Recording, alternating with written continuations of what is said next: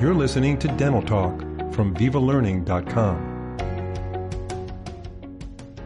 Today we'll be discussing dental implants, both screw-retained and cemented. Our guest is Dr. Foroud Hakim, a nationally recognized educator with a broad range of engaging topics from high-tech to composite dentistry.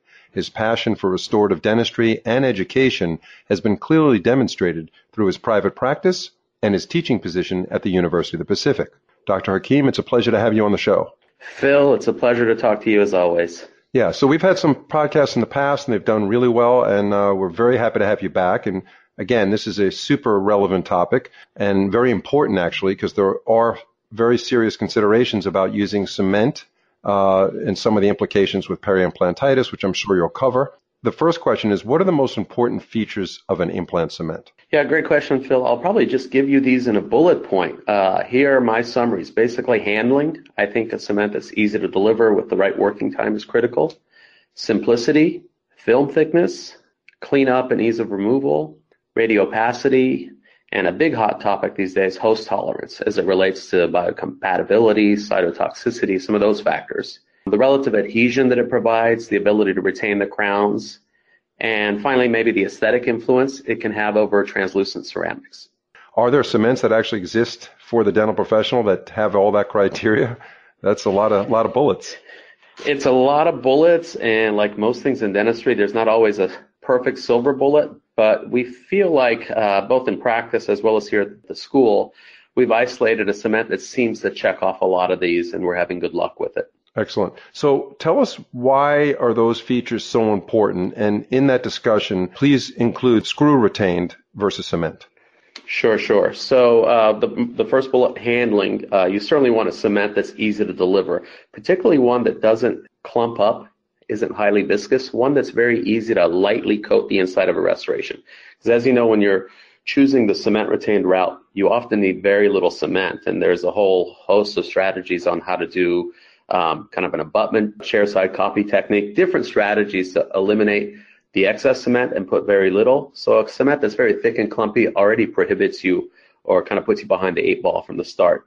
The next is that there's no preconditioning required for the particular cement we're going to talk about. Specifically, it's Ceramir or bioceramic cement. I don't have to treat the intaglio of the restoration, the surface of the abutment or custom abutment. It's just very easy to basically activate and go. The film thickness that I mentioned is probably the most critical aspect, especially with custom milled abutments that are by design made fairly parallel. If you have a thick or highly viscous cement, you're going to have trouble seating it. Often you'll seat it incompletely, or the cement won't really have an escape path based on the forces created. The cleanup, for obvious reasons, I mean, that's just a hot button topic these days, especially with peri-implantitis. We don't want any extruded cement left behind. And so a cement that has a reasonable working time plus an expanded gel phase so that the doctor can then find the right moment to go ahead and break large clumps of the cement away that can peel back in whole units rather than crumbling and going into the sulcus. That's important, and so cleanup's a big deal, a cement that doesn't crumble. I mentioned radiopacity, and that's very critical. We routinely, after we use a cement retained design, we'll take a X-ray. Now, that's only going to help us for surveillance with the mesial and distal aspects, but at least we see some of it. And so it's a good safe gap measure when you don't have margins that are super gingival, like maybe a tissue level impression or a implant fixture. It's important to verify that at least you've done the best surveillance you can. But the big deal is that notion of host tolerance and biocompatibility. That's the real compelling issue. There's lots of profound evidence these days linking peri-implantitis with retained cement. And so I'd probably refer a listener that wants to learn more about this to a recently published study in the American Chemical Society's Journal of Biomaterials, Science and Engineering. It's going to be a lot of technical jargon, but at the end of the day, they basically tested 4 classes of popular cements, the resin-based ones, the RMGIs, the zinc phosphates, and a bioceramic, Ceramir in particular, and found that based on the ISO standard 10993-5, that the Ceramir, the bioactive cement, was the only one that didn't discourage the presence or activity of osteoblasts, gingival fibroblasts, and macrophages. To kind of simplify that and put it in layman's terms, it just means that when a cement doesn't discourage normal physiology and cell activity, it allows that kind of a protective human coat to form around there rather than to leave a surface that leads to chronic inflammation and eventually leads to peri-implantitis or maybe bone loss. So at the end of the day, look, we're never advocating leaving cement. That's silly. But we know that it happens on accident. It's clinical reality. And so anytime you use a cement retained design and you don't have an option to use a screw retained design, and there's obviously, pros and cons in that camp, I'd rather use something that at least gives me a fighting chance in case I miss some cement. Finally, good adhesion is important, obviously, to keep your restoration on.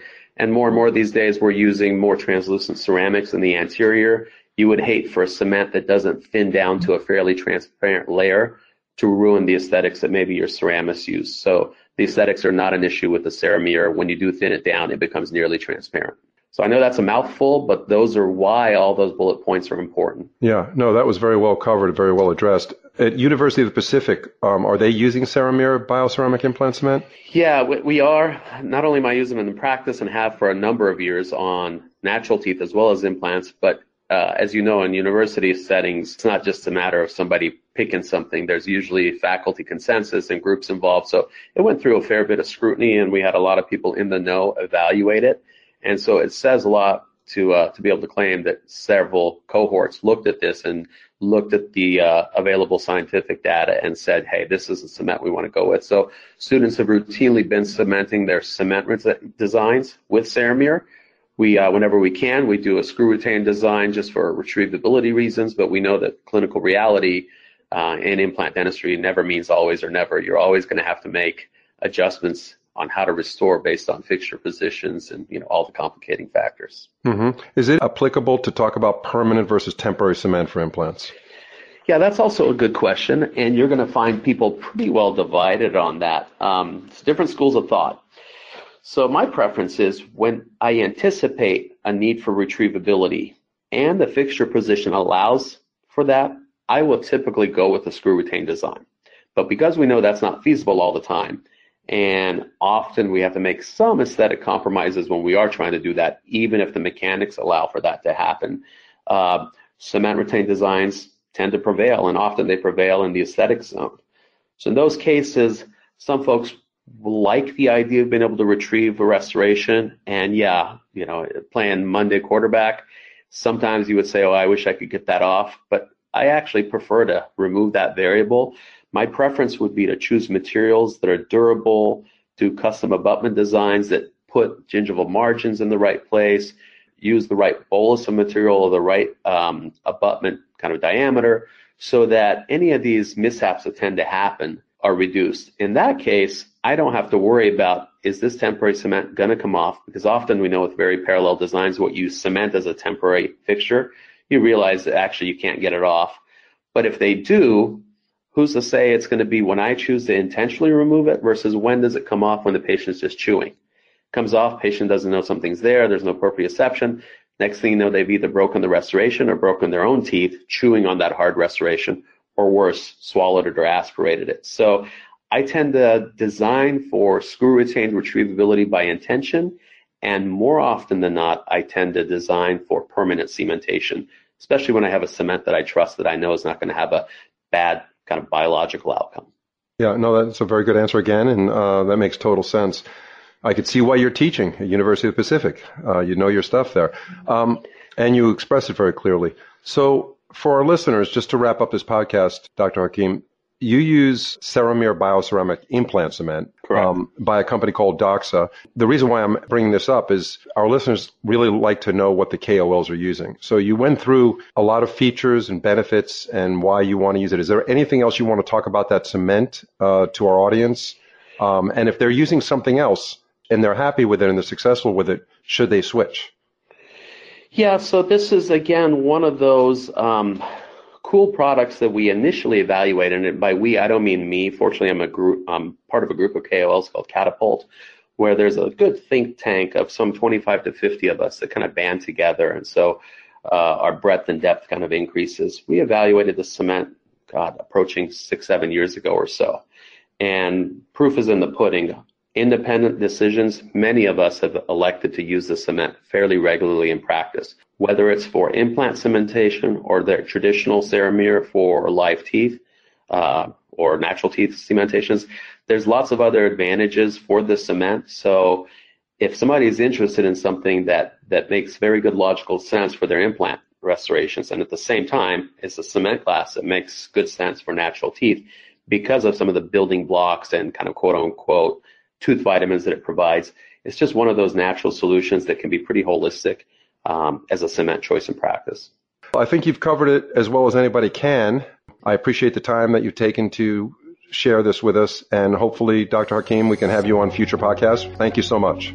Hey, thank you so much, Phil. It was always a pleasure.